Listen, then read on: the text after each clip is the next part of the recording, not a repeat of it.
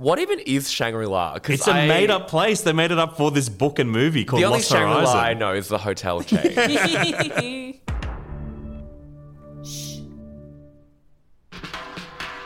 Hello, I'm Alexi Toliopoulos. I'm Jen Fricker. Welcome to the Big Film Buffet. This right here, it's a podcast for pop culture fans and people looking for what to watch recommendations. Today we're serving up a main course where we'll recommend you a Netflix film for you to watch this weekend. And of all the films you should cast your gaze upon this weekend, we reckon you should spend time with Wish Dragon.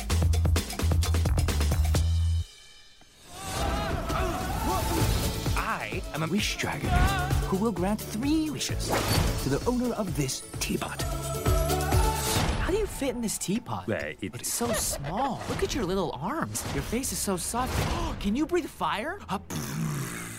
So we're talking about Wish Dragon. Jen, what is Wish Dragon all about? It is a fun family movie, an animated movie about a young guy called Din who is trying to balance being a student, having a job, growing up and not trying to disappoint his family, and how stressful that is on his life. Throw into this, he finds a magical teapot. Inside the teapot, a dragon called Long who can grant him 3 wishes that change his life.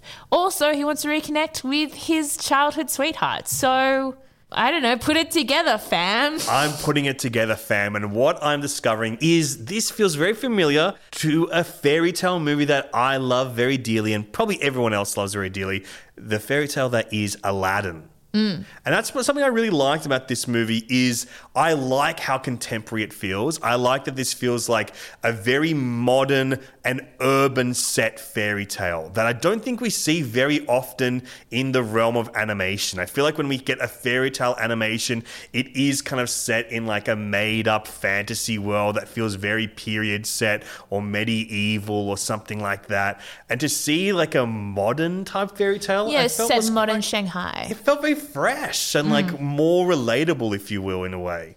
And you, sir, are my master. So go ahead. Wish away. Okay, you got me. Where are the hidden cameras? Great joke, guys. A joke? Is this like a hologram or something? I assure you not.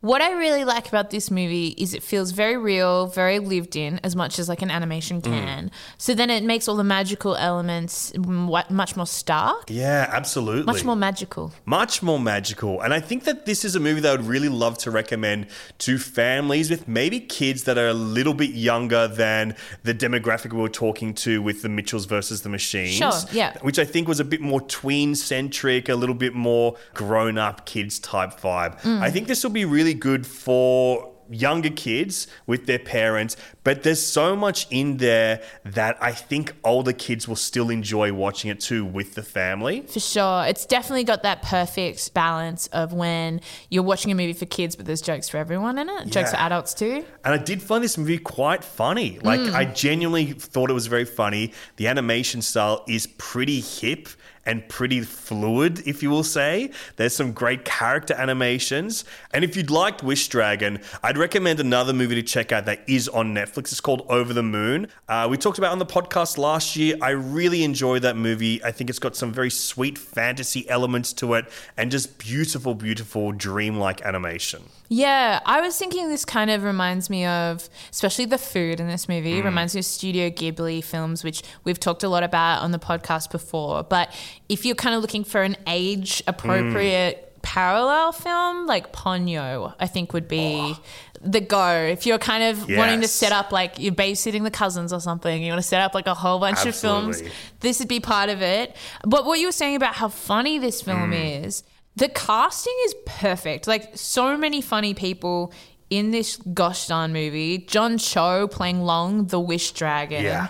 He's so good. His characterization is so good. You might know him from the iconic film Harold and Kumar, series of White films. Castle, Yeah. Escape Guantanamo Bay, 3D Christmas. We know them all. Also in there, Constance Wu, who you might know from Crazy Rich Asians, from Fresh Off the Boat, from Hustlers. I love Hustlers. We all love Hustlers. Jimmy O Yang, who is in Space Force, which is on Netflix at the moment. And a great comic as well. Yep. Ronnie Chang, of course. Another great comedian. Another great comedian, also in Crazy Rich Asians. The characterizations are so good, which just adds that element, you know, of like entertainment. It is that cut through, so then your younger family members can enjoy it, and you can too. Exactly. One thing that you just made me think of, Jen, when you were recommending Ponyo, which I think is a great one too with this, because Ponyo retells the classic Hans Christian Andersen tale of The Little Mermaid. And it kind of brings it into a modern setting as well, much like this movie does with Aladdin.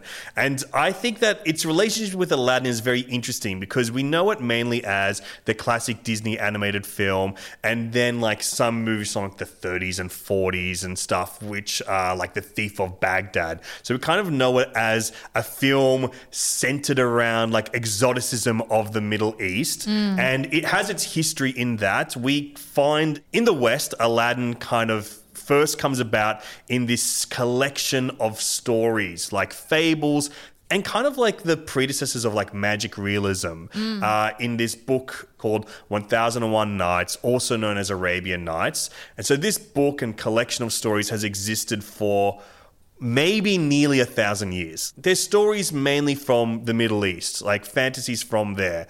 And once this was translated into French, they incorporated more stories that felt to that audience rather exotic. So they were pulling stories more from other countries, other lands, and some of them came from China, including the story that we now know as Aladdin. So this is more, I guess, representation of where that story originally comes from. Yeah, right. Yeah, I had no idea, but that makes so much sense. It's like tracing it all the way back to the roots of the story. Absolutely. And then making it into a modern Chinese context. What are you doing now? Well, if you're not gonna let me ride you, we gotta catch the bus. The bus? Is that some kind of animal? Wait, how long have you been in that teapot? I don't know. Is it still the Qing dynasty? I don't know too much more about it, though, beyond the connection to 1001 Nights. Yeah, so it might be time to bring in the most knowledgeable person we know. He's the editor of the Netflix newsletter Netflix Pause, and if you haven't already subscribed, you simply must. And he's also our producer here, Michael Sun. Welcome. What up? So tell us about the origins of Aladdin. You are very right, Jen. The first version of the Aladdin tale features Aladdin as a poor youth living on the streets of China. Not at all this like foreigner abroad, not this kind of Middle Eastern tale that we've been used to, but initially definitely this Chinese boy who was struggling to make an income and had to come up with magical ways to do it. So the actual way that he kind of ended up in 1001 Nights, that kind of mythology and lore, is actually because this French translator added on the tale of Aladdin that he had heard to his translation of 1001 Arabian Nights. Sacre bleu. As Emily in Paris would say, you're Oh correct. la la.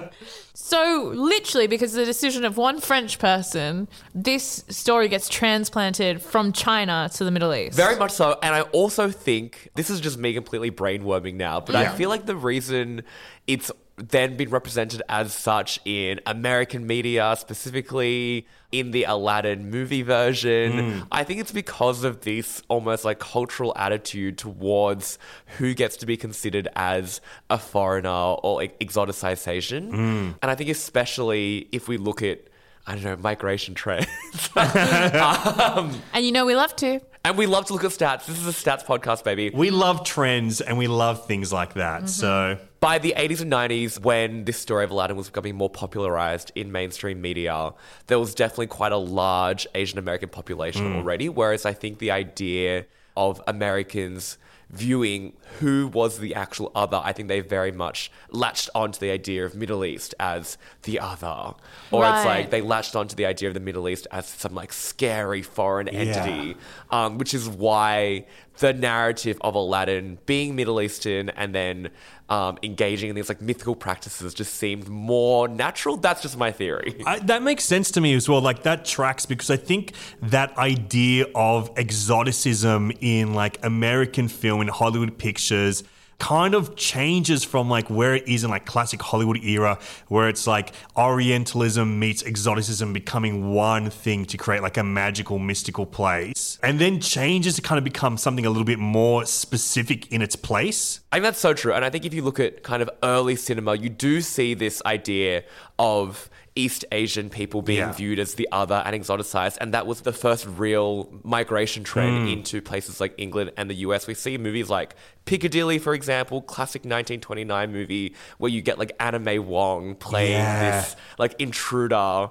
into this very white scene. But I think by the time that you reach the late 20th century, it had already, as I said, this idea of the other had changed.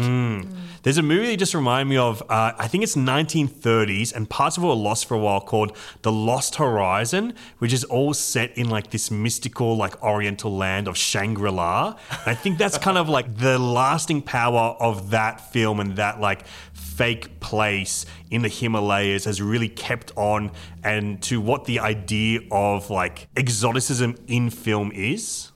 What even is Shangri-La? It's a made-up place. They made it up for this book and movie called The only Lost Shangri-La Horizon. I know is the hotel chain.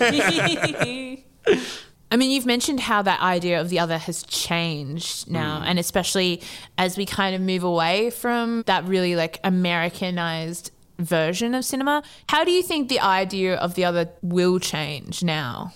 I think it's very interesting because, like, on one hand, you do see this giant rise of foreign cinema, which has always been there, but I think it's finally starting to become accepted in the US as much more mainstream, like with Bong Joon-ho, and then with just like a whole bunch of foreign cinema like entering the American market. And you see that in TV as well, especially. But I do feel as if, you know, Hollywood still hasn't gotten rid of this idea where there'll always need to be some kind of like intruder. Yeah. Whether that's perhaps not a foreign race now, because that's obviously quite unacceptable, but it's almost like how we see in sci-fi, the other is like an alien. Totally. Yeah. The other is like the invading species in like Dune, for example. Yeah. The other is like the octopus aliens in Arrival. So it's almost like take it back to like the early 20th century. It was all these kind of ideas of like unexplored lands. And now as like the world has become more globalized, like, and information and stories are more kind of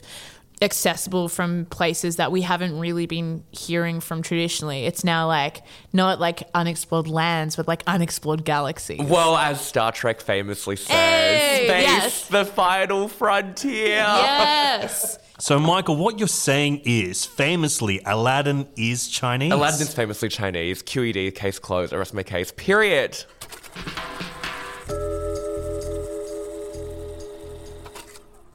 The thing that I really love the most about this movie is it has very unique, detailed, and exciting character animation. They're all different shapes and sizes, these characters, and they move in such different ways. Like there's a very short, squat henchman. Then there's more characters that are kind of like your traditional action, romance leads of an animated film. And then there's like one kind of like villainous henchman, sometimes the big bad character, who has these very, very long legs. Yeah. And can you describe kind of how that character moves around? It's like, he kind of reminds me, and maybe this is too spooky a reference, but of Slender Man. Oh, there is a Slender Man thing about them, that's Don't you for mean? sure. He's just like very long and Languid, like, kind yeah, of. and a bit floaty or something. It's almost like he's got either too many bones in his legs or none at all. Exactly, yeah. They're kind of like those inflatable flailing men that you see like at used car places. Yeah, totally. Even the way that the Wish Dragon moves, like, because it has arms, it doesn't have legs. It's just like kind of more of like a snake A kind of serpenty kind of. Yeah, but the way it kind of moves through the air and kind of like grabs around things and like interacts with the other physical like characters. I just thought it all worked so well. Yeah, I think it works specifically very well in this fight choreography that we see in this movie. This movie at points in time becomes like a proper martial arts film, and got me thinking, like, because Jackie Chan is a producer on this film, and I think he is obviously known as one of the all-time great martial arts legends, especially when it comes to cinema. What I think it kind of learns in the tradition of Jackie's martial arts films is that he often will have some sort of obstacle that will handicap one of the fighters in their scenes. Whether it be something like in the Rush Hour films where he's like kind of trapped by something, or like he's got handcuffs on, or he's got like something trapped around his head so he can't like move properly. And there's like one scene in particular, Jen, that I know you liked, where it feels so much like that kind of obstacle Jackie Chan stuck in something like martial arts type style. Yeah. So he's fighting these two goons and he gets his foot stuck in a door, but then he's using one other foot and his two arms, and everything's just kind of, I mean, only you could do it in like animation, truly. It was so elegant. All of these fight sequences are so elegant, and they never feel overly like violent as such. It's more choreographed. Choreographed in that kind of comedic way that Jackie Chan brought to cinema. Exactly. Where it's inspired by like silent comedies like your Buster Keatons or your Charlie Chaplins. And it's great to see that be brought back to like a very child-friendly way with this film. Yeah. It doesn't feel like a fight sequence more than like, what you said, like pure physical comedy. And he also voices the Wish Dragon Long in the Mandarin dub of the film.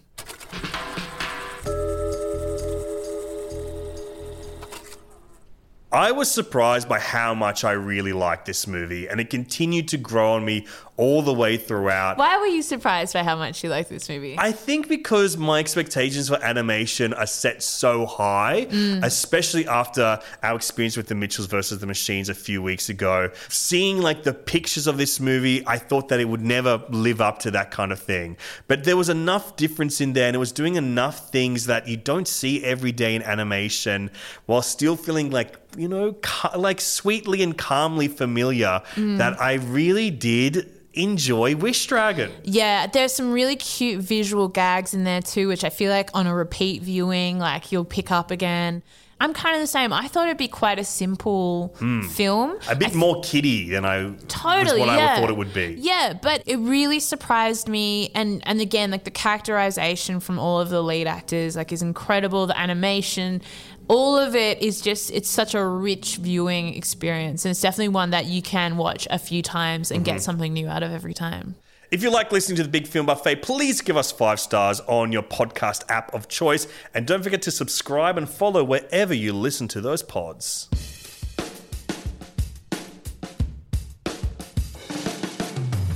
This episode was hosted by Alexi Toliopoulos and me, Jen Fricker. Produced by Michael Sun and Anu Hasbolds. Edited by Jeffrey O'Connor. And executive produced by Tony Broderick and Melanie Marnie.